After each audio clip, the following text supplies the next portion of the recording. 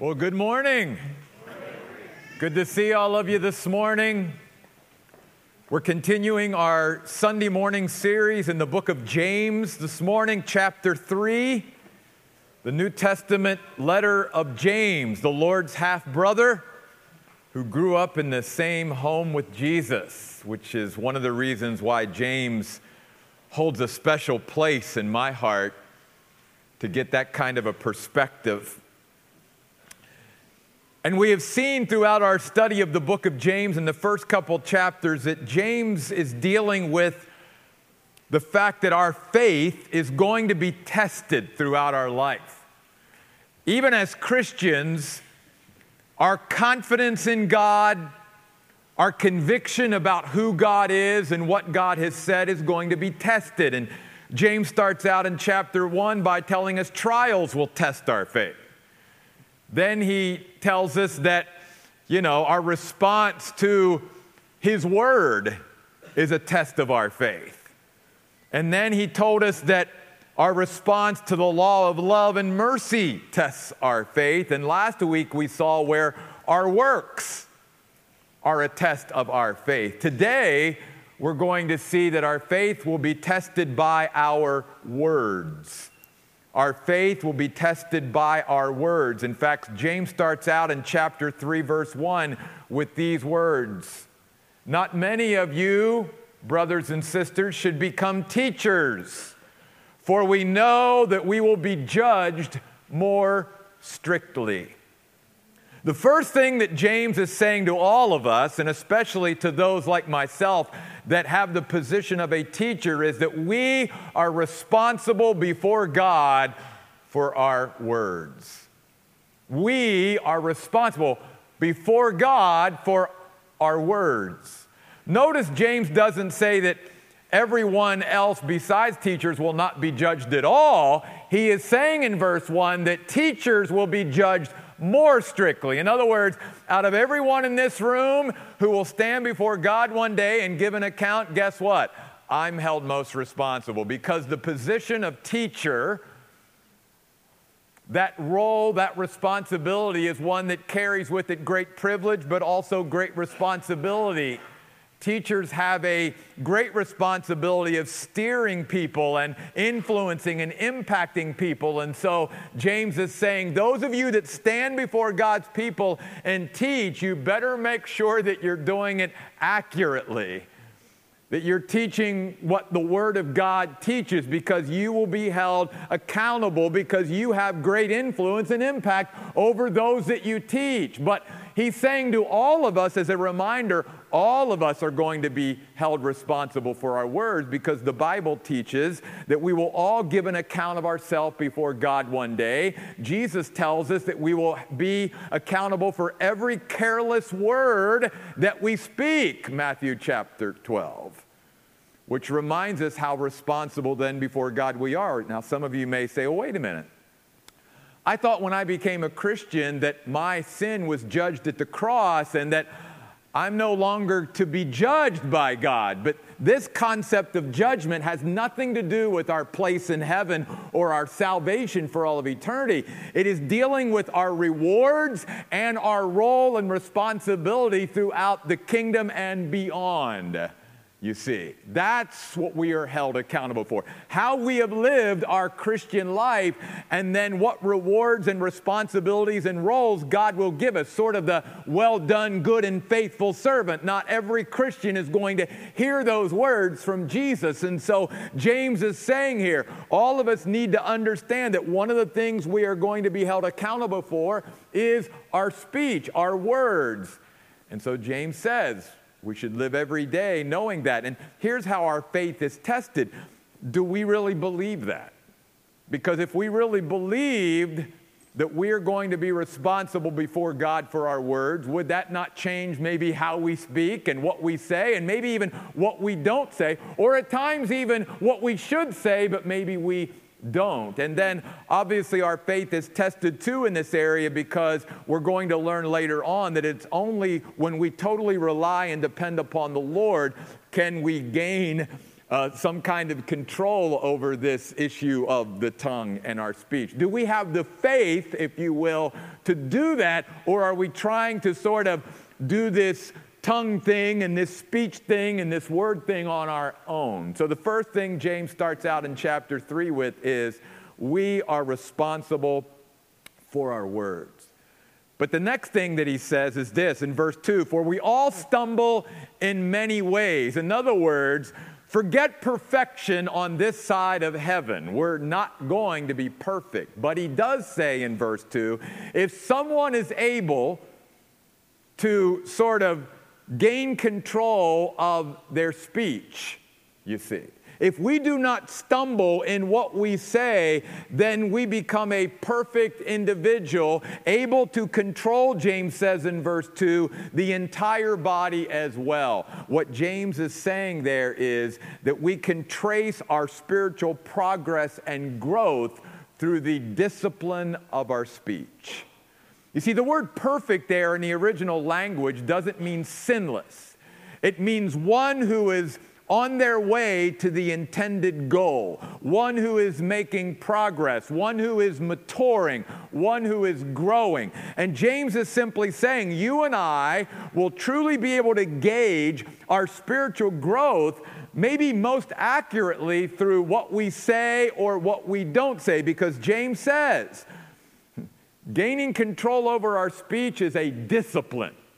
It takes spiritual discipline. It takes self-discipline. And notice James says there in verse 2, if you and I, through God building into our life and growing us, if we can start to discipline this, then James says that same discipline, that same power that we have over our words, over our speech, can carry over to other areas of our life and our bodies, and we can develop discipline in those areas too, because let's face it, one of the things that we all struggle with are each of us have our certain areas of our life that we struggle with self-discipline in.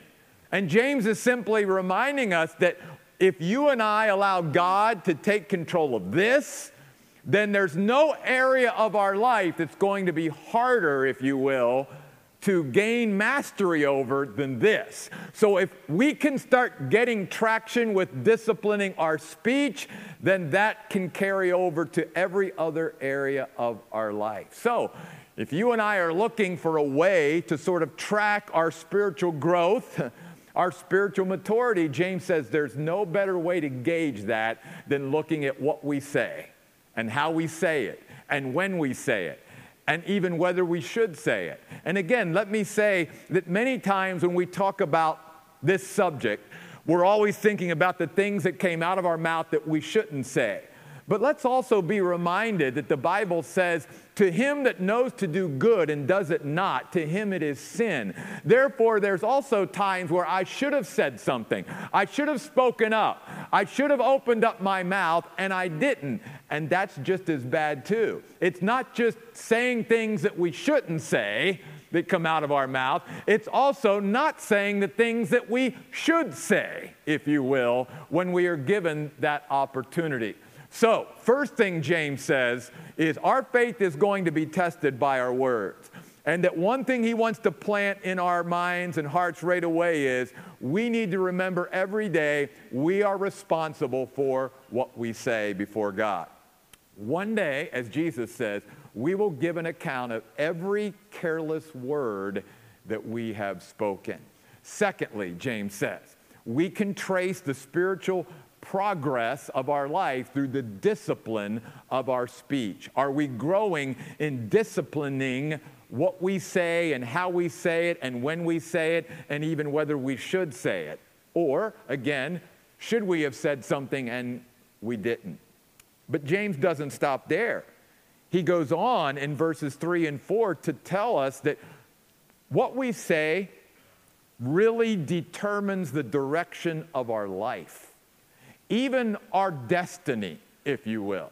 Because notice there in verses 3 and 4, he uses two illustrations that you and I can understand. The first one is bridles in horses' mouths.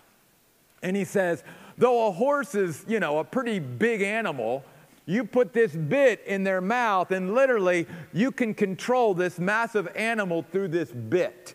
You can guide it. You can direct it. And then James uses a giant ship. He says, here's these huge ships that are on the water, and yet this little rudder, can sort of direct and guide and steer the ship. He says the same thing is true with our tongue. It may not be one of the bigger members of our body, but it literally directs and guides everything that we do in our life. You see, what comes out of our mouth literally creates an environment around us that you and I end up living in, sort of our own personal spiritual aquarium, if you will, okay?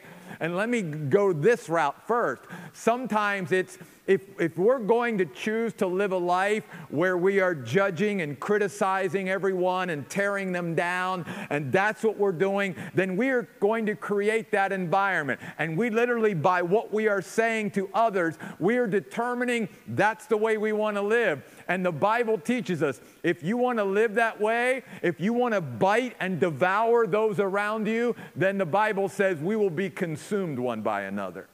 Because when you and I live that way, just like we talked last week, if you're going to be a person that doesn't extend mercy to others, then you probably won't get it yourself. And that will be the environment that you live in, a very cutthroat, eye for an eye, tooth for a tooth environment. And the other thing James is saying here is not only do we determine the direction of our life that way, we also determine the direction and destiny of our lives by our self-talk.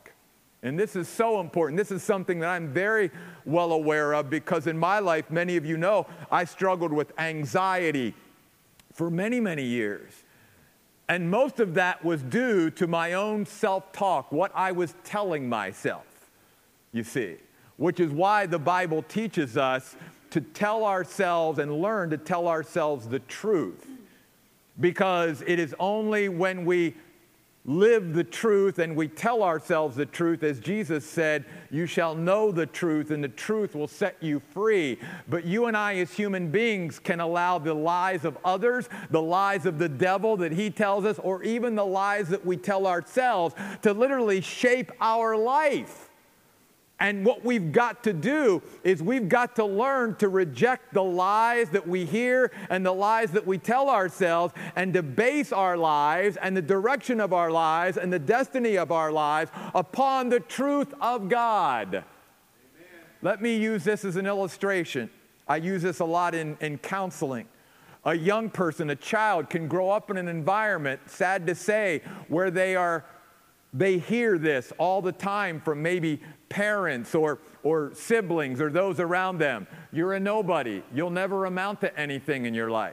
And the reason I know that to be true is because as a pastor, I've dealt with adults who as a child, that was the environment they grew up in. And guess what? They believed that lie. Now, that wasn't true, but they believed it because they heard it so often that they began to think that that's true. I'm a nobody. I'll never amount to anything. And so now they become this middle-aged adult, and they continue to tell themselves, I'm a nobody. I'll never amount to anything. And what God wants us to do is to reject those lies in our life and to learn to tell ourselves what is true. No, I am somebody. I am a valued person. I'm a special creation of God. Jesus thought enough of me to come and die for me so that I could have a relationship with him for all of eternity. I've been knit together in my mother's womb, Psalm 139, by my Creator and by my Sustainer. And I need to tell myself truth, you see, because it literally does determine the direction and destiny of our lives. So many human beings struggle with our self-talk.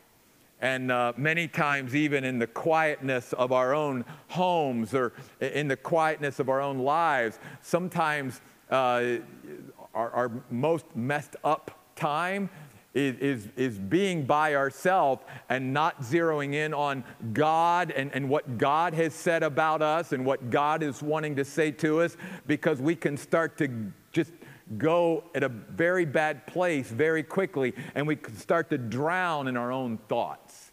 And so James is saying, remember, Christian, like the rudder on the ship, like the bridle in the horse's mouth, you and I, by this very small part of our body, can determine our direction and destiny by life by what we say and by the environment that we create around us, if you will. Again, that aquarium that you and I will live in throughout our time on earth by our words. But he doesn't stop there. He then builds upon that by telling us we dare not underestimate the power of the tongue. Beginning in verse 5, he says, think how a small flame can set a whole forest ablaze. And you and I in Arizona certainly know that well. The huge fires that we've had throughout the history of our state and how it starts with maybe just a small spark. James goes on to say, and the tongue is a fire. It represents the world of wrongdoing among the parts of the body. In fact, he goes on to say, it pollutes the entire body, setting on fire the course of human existence, and is even set on fire by hell itself. And then at the end of verse 8, he says this, it is a restless evil full of deadly poison. I mean, James couldn't be more adamant about how powerful the tongue is, how much damage it can do if we do not learn to discipline our speech. And you and I have been on the other end of that. Hopefully, we're not the ones who inflict it, but we know, being on the other end of that at times in our life, how hurtful words can be. Now, again, many times when we talk about the tremendous power of the tongue, we're only looking at it negatively, but I don't want to do that this morning. Because the Bible teaches us, in fact, Solomon tells us in Proverbs 18:21, death and life are in the power of the tongue. And just as we can destroy people by what we say and what they say about us, we can also speak life and love into people's lives as well. And so they can do the same to us, you see. That power works both ways. You and I can be a great comfort, a great strength, a great encouragement, a great source of joy by what we say, just as much as we can tear people down and destroy them by what we say too. You and I have been given great power through this medium, if you will, that God has placed in us, the ability to be able to speak. And James is simply saying, let us as Christians always use this power for good rather than for evil and for wickedness. Let's not allow this great power that we've been given to destroy those around us. Let's remember the power that we have. In fact, if you go over to chapter 4, verses 11 and 12, notice what James says there. He says, do not speak against a brother or sister in Christ. Do not speak against one another. Because if you speak against one another as fellow believers and judge one another, he says you now speak against the law and become a judge of God's law. He says, therefore, you're not being a doer of the law, you're now sitting in judgment of God's law. And basically, James is saying, if you and I say that we value the law of God, that we value God's principles, that we value God's word and what God says to us, then why would we ever seek to damage the reputation of the word of God by somehow living in such a way that is contradictory to what God says? Again, that's where our faith is tested. And then he goes on in verse 12 of chapter 4 to say, there's only one lawgiver and one judge. Only one who should define us, as we sang about this morning, and one who will determine our destiny. And it's not human beings, it is the Lord himself. You see, what James is saying in chapter 4, verses 11 and 12, is that our words can affect our worship. Our words can affect our worship. Let me illustrate. James is saying, if you all in the body of Christ come together as brothers and sisters in Christ, and you're always bickering and fighting with each other, that damages the environment of worship in your local assembly. And horizontally, worship is damaged because the church is being filled by people who are, snipping at each other all the time and sniping at each other all the time. And he says that does not create an optimum environment of worship for the Lord whenever God's people come together and they're speaking against each other. In fact, that's why Jesus even said in the Gospel of Matthew, he said, if you come to my house and you want to worship me, and yet you remember that there's something between you and a brother or sister in Christ, he said, don't stay there and worship. You go and get that taken care of and make that right first, and then you come and offer your gift and worship me. Why did Jesus say that? Because Jesus understands our worship is affected by our relationships and even the brokenness of our relationship and not wanting to restore our relationships and not wanting to do them properly. You see, we don't understand that in this auditorium, even on Sunday, an environment is created. In fact, for our benefit, it's great that Nicole and her worship team gets here real early on Sunday, and they begin to speak truth out into this place so that an environment is created. Do you realize in your home, in your workplace, wherever you're at, that you create, again, that environment that you and I live in? And James is simply saying, when we criticize one another, when we speak against each other, horizontally we're doing damage to our worship time. But also, that's not the only thing James is saying in verse 11 and 12.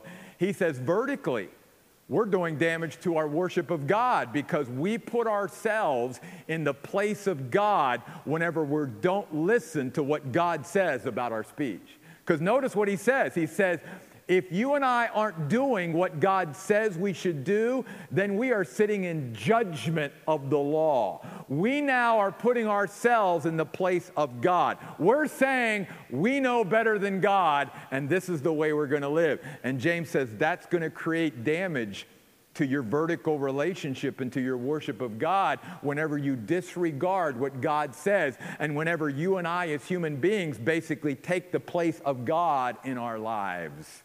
That's how important our words are. So that's why, then back to chapter 3, verses 9 and 10, the next thing James says is this. He says, we need to strive for greater consistency in our speech. He says, with it, this tongue, we bless the Lord our Father. And yet with this same tongue, he says, we curse people who are made in God's image. He says, out of the same mouth comes blessing and cursing. And he says, my brothers and sisters, these things should not be. In other words, I shouldn't use my mouth in worship time to be singing, bless the Lord, oh my soul, and then turn right around later that day and say something very damaging and derogatory about my brother or sister in Christ. Inconsistent. You see, one of the things that James teaches throughout this entire letter that's really important for us as Christians to get is how integrated our Christian life is. Meaning, again, that one part of it affects the other part. That there is no compartmentalization when it comes to God. You see, on earth, we as human beings have bought into that false philosophy of the world that we can live that. We can compartmentalize things. God never teaches us that. He says one area of your life is absolutely going to affect another area of your life. Physically, spiritually, and emotionally, it's all tied together. In fact, can I tell you, even the way God created us physically, there's some crazy connections that you and I would never know about. I would have never known about, except some of my family members, have went through things in my life. I did not know that, someone who had colon cancer needed to look out for having cancer in their eye because it's the same type of cancer. And they go, your colon is connected to your eye? Well, cancer-wise, yeah. Yeah. It's just crazy the way God made us and how everything is integrated. And so James is simply saying here, I can't compartmentalize my life. I mean, I can try. As a Christian, I can come into the house of God and I can just praise God up a storm. But then if I go home on Sunday afternoon and all I do the rest of the week is just tear people down and criticize them and judge them, he's saying, do you not realize that affects your worship?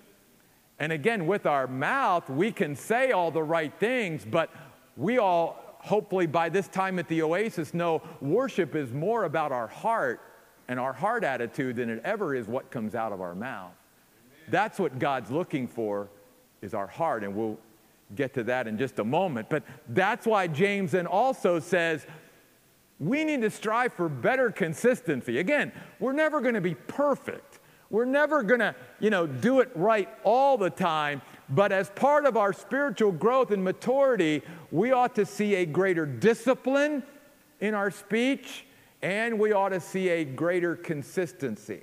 That the more we worship God and the more we praise Him and adore Him and bless Him that comes out of our mouth, the more we should also be positive in our comments about others as well, and even ourselves. That's why then James looks at verse 11 and 12 this way. He says, if you and I want to change our speech, if we want to change our way of speaking, we need to deal with the source. We need to look to the source of it all. That's why James says in these verses, a spring cannot pour out both fresh water and bitter water from the same opening, from the same source, does it? And he says, can a fig tree produce olives, or can a vine of olives produce figs? No, because it all goes back to the source or the foundation. So then he says, neither can a saltwater spring produce fresh water. What James is teaching there in verse 11 and 12 is that if we're going to deal with our speech, we've got to go back to the source. And what is the source of our speech, the Bible teaches? It's our heart. It's our heart. Jesus says in Matthew chapter 12, it is out of the abundance of our heart that the mouth speaks. It's what fills our heart that literally comes out of our mouth. So if we're going to change what we say and when we say it and why we say it and even not saying it, or maybe saying the things that we should rather than the things that we shouldn't, James says, I've got to deal with my heart. That's what I've got to deal with. Not my speech, my heart. Because if I let God deal with my heart and get to the heart of the issue rather than dealing with the symptom, if I let God deal with the root of the issue, then, if you will, the fruit will take care of itself, you see. Again, part of our problem even as modern-day Christians, because of the world we live in, is we live in a world today where everybody wants to deal with the symptom, but not with the cause, not with the root. I don't want to deal with the root of why this is always happening. I just want you to make my symptoms go away, or I want you to alleviate my symptoms. The problem is that never works, or they'll come back, and sometimes they'll come back as symptoms even worse because I still haven't dealt with the real issue. And that's why Jesus says, if you and I want to deal with our speech in any capacity at all, we've got to let God work on our heart. That's why then I wanted to end with these verses, even though James puts these verses in the middle of the passage this morning, and that's verses 7 and 8, where James says in chapter 3, verses 7 and 8, that human beings have tamed or subdued every animal pretty much on earth. Every land animal, every air animal, every sea animal. But then he says this in verse 8, but no human being can subdue or tame the tongue. And so basically what he's saying is this: if my speech needs to be dealt with at the source, and the source is my heart, Only God can change a heart. See, you and I as human beings, we don't have that power. And unless we allow God to come in and do a work, if you will, spiritual surgery at a heart level, then nothing will ever change as far as our speech and our words go. Nothing. Because all we've tried to do is deal with the surface, superficial level of it. We've never allowed God to come in and basically say, God, I need a new heart. I need you to create in me a new heart so that what begins to come out of my mouth and when it comes out and how it comes out and all of that will just totally take on a different flavor. It will totally create in me and around my life a whole different environment, a whole different aquarium, if you will, for me to spiritually swim around in every day.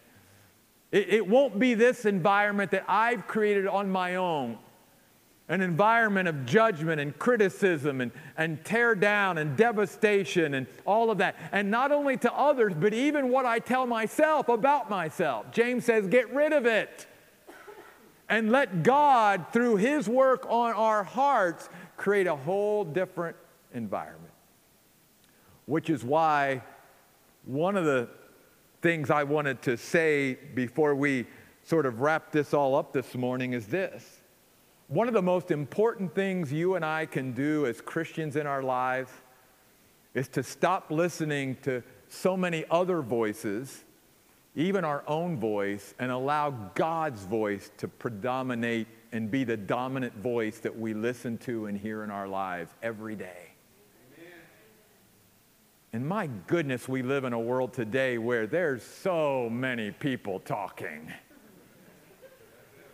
And so many people not really saying anything, or at least of benefit and profit.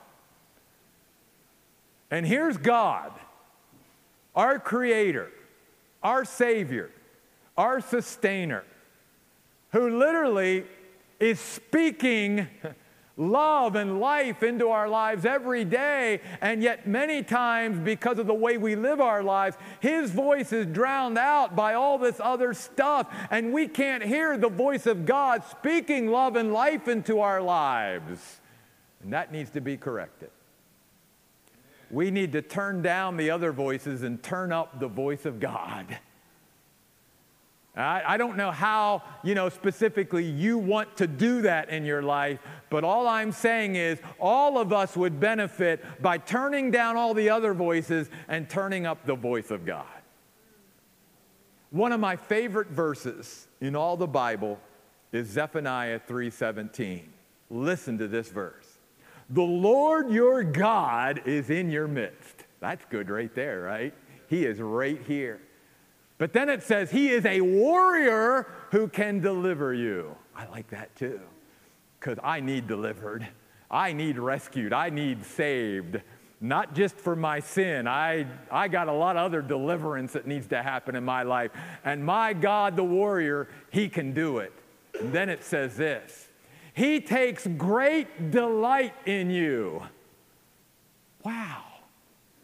God delights in me. Oh, and then it goes on to say, He renews you by His love. And my friends, that's not just once a year. That's every day. The Bible teaches us that God is speaking His love into our lives. He's speaking His love for us over us all the time. And then Zephaniah 3:17 ends this way.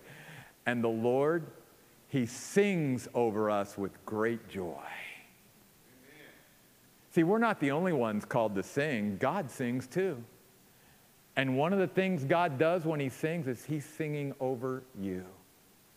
He's expressing His love for you, His delight in you every day. And here we are, even as His children. It's like we go through days and weeks and months and even years, and it's like we don't even hear the voice of God because we are so focused on our own voice or on other people's voices, and we've created this terrible environment to live in, and it's destroying others and it's destroying us. And God is saying, I want to set you free from all that. I want to create in you a new heart.